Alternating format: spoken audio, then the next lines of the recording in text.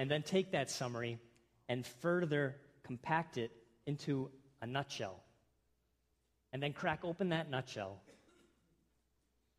you would find the rich content of Lord's Day 23 and 24. The protein building blocks of the gospel are contained here. What we find is when it comes to right standing with the creator of the universe, no amount of good works or moral heroics will get us there. Nothing can leave us in a clean standing before a perfect and holy God. And so that is precisely the message that Jesus came to teach and to live out, and then to suffer, die, and be resurrected on our behalf so that we could, by grace, be connected with God, by grace receive forgiveness, because we can't get there on our own.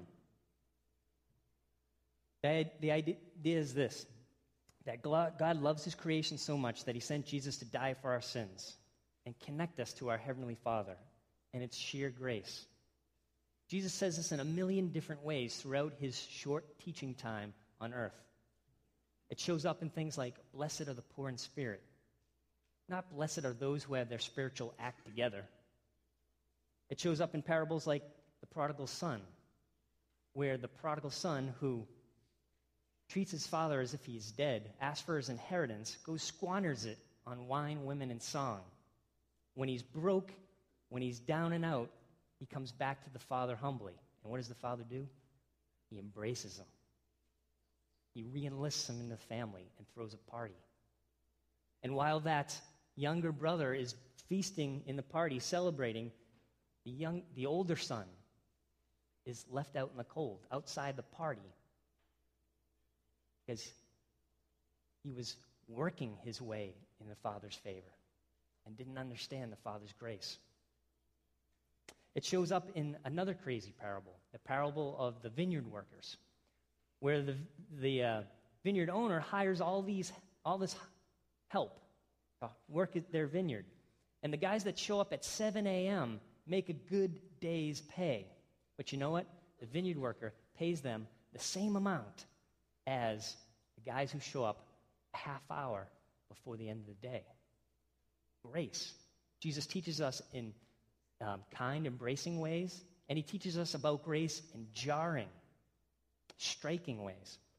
In our passage, our parable this evening, we're going to take a quick look at one more of those jarring ways in which Jesus teaches us the truths that we read about from Scripture and from Lord's Day 23 and 24.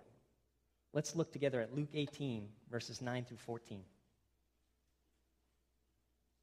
To some who were confident of their own righteousness and looked down on everyone else, Jesus told this parable. 2 men went up to the temple to pray, one a Pharisee and the other a tax collector. The Pharisee stood by himself and prayed, God, I thank you that I'm not like other people, robbers, evildoers, adulterers, or even like this tax collector. I fast twice a week and I give 1/10 of all I get. But the tax collector stood at a distance. He would not even look up to heaven, but he beat his breast and said, God, have mercy on me, a sinner. I tell you that this man, rather than the other, went home justified before God. For all those who exalt themselves will be humbled, and those who humble themselves will be exalted. Now, this is a short passage, and many of you who grew up in the church are familiar with it. But are you really familiar with how striking, how jarring this parable is? Let's look first at the Pharisee. Now, Pharisees in Christian times have a negative connotation. But if we were to try to put aside that biasm against Pharisees, this guy would seem like a really good Joe. What are the facts of the parable? We know that, well, he goes to the temple and he prays, so he's a man of faith. The Pharisee fasts twice a week. Has anybody ever tried to fast twice a week? This past summer, I tried fasting for 2 months once a week, and that was excruciating. He gives 1/10 of all he has. Now, if you're not in the habit of tithing, this may seem just incredible. This is a pretty faithful guy. In his prayer, we can find out that he's a pretty decent guy, too. He's not like robbers. He doesn't steal. He's not like evildoers. He's a man of integrity. He's not like adulterers. He's faithful to his spouse. So here's a man who prays, goes to the temple, he fasts, he tithes. He's a man of integrity. He's faithful to his family, faithful to his spouse. Sounds like a good character, huh?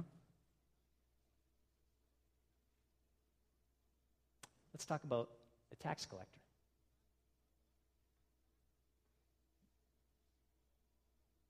Very opposite of the Pharisee. Tax collectors were hated people. Why were they hated? For two main reasons. One, because they worked for those who oppressed their people. Rome came down and enforced their way into the Jewish society and set up their own leadership and their own rules and their own curfews and their own government. And to pay for that, they extracted taxes from the Jewish people. Well, tax collectors volunteered to take the taxes for Rome. Well, what was in it for the tax collectors? Well, Rome said, hey, just collect the tax. Just pay us the tax. You can collect all you want. Keep the rest for yourself. That'll be your salary. And just give us the tax. So if the tax collector wanted to, is collecting a $10 bill from everybody, he could collect $50. All right, I want $50. And he has the Roman soldiers to enforce them. He pockets 40, gives 10 to Rome. And you see why these were hated people. They were turncoats. They were Jews who decided to work for the man and stick it to his own people. Hated. So here on the right, we have this Pharisee. Sorry, your left, my right. We have this Pharisee, guy who prays, tithes, fasts, good to his wife, man of integrity, or at least doesn't cheat on his wife. Then we have this tax collector, this guy who steals money from his own countrymen, extorts it, and sides with the Romans. Jesus is really creating a lot of tension here. And I think that's why Jesus usually asks the question. This time he doesn't ask the question, he just tells the answer. Because I think it would just be silent. No one would say the answer. Jesus says, I tell you, this man, the tax collector, rather than the Pharisee, was justified before God. For all those who exalt themselves will be humbled, and all those who humble themselves will be exalted. This is tough grace, isn't it? It seems like us, the moral folk, trying to live the good life, being humbled, and the sinner is being exalted. This is a scandal of grace.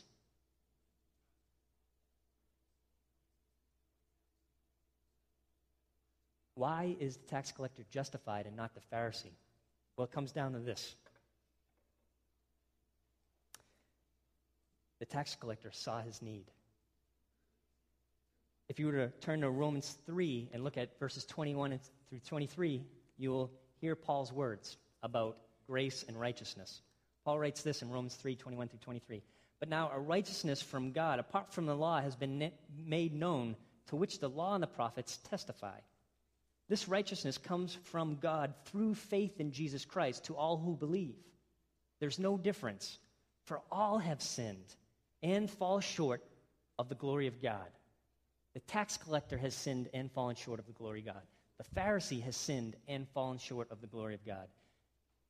There's no difference, for all have sinned and fall short of the glory of God and are justified freely by his grace through the redemption that came through Christ Jesus.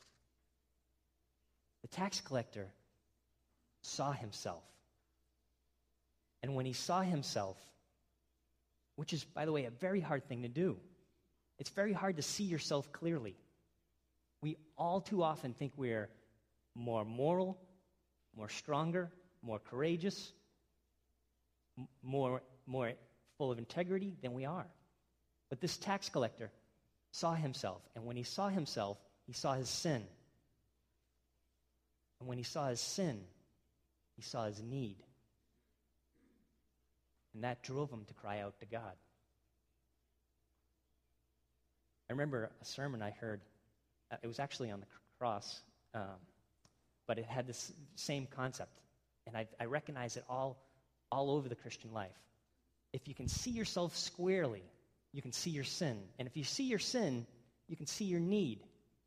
And if you see your need, you can cry out for God's grace, and boom, it's freely yours. That's why the tax collector went home from the temple justified. The Pharisee didn't. Why? The Pharisee couldn't see himself. He didn't see himself squarely. He didn't see his sin, and therefore he didn't see his need. And because he didn't see his need, he didn't cry out for God. And he didn't receive God's grace.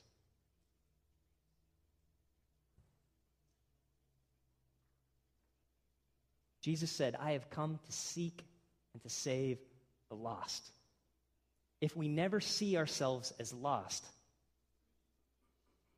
then Jesus doesn't need to find us. And that was the case of the Pharisee.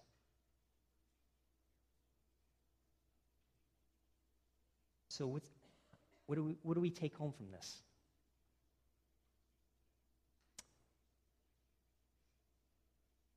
If there's anything that I would like us to do, all of us, as we walk out the doors, think about things as we're shutting down for the evening, is to examine our lives. Do we see ourselves squarely? Are we pretending and performing and pretending on God's behalf? Because if we can see ourselves, recognize our sin, God's grace is available to us.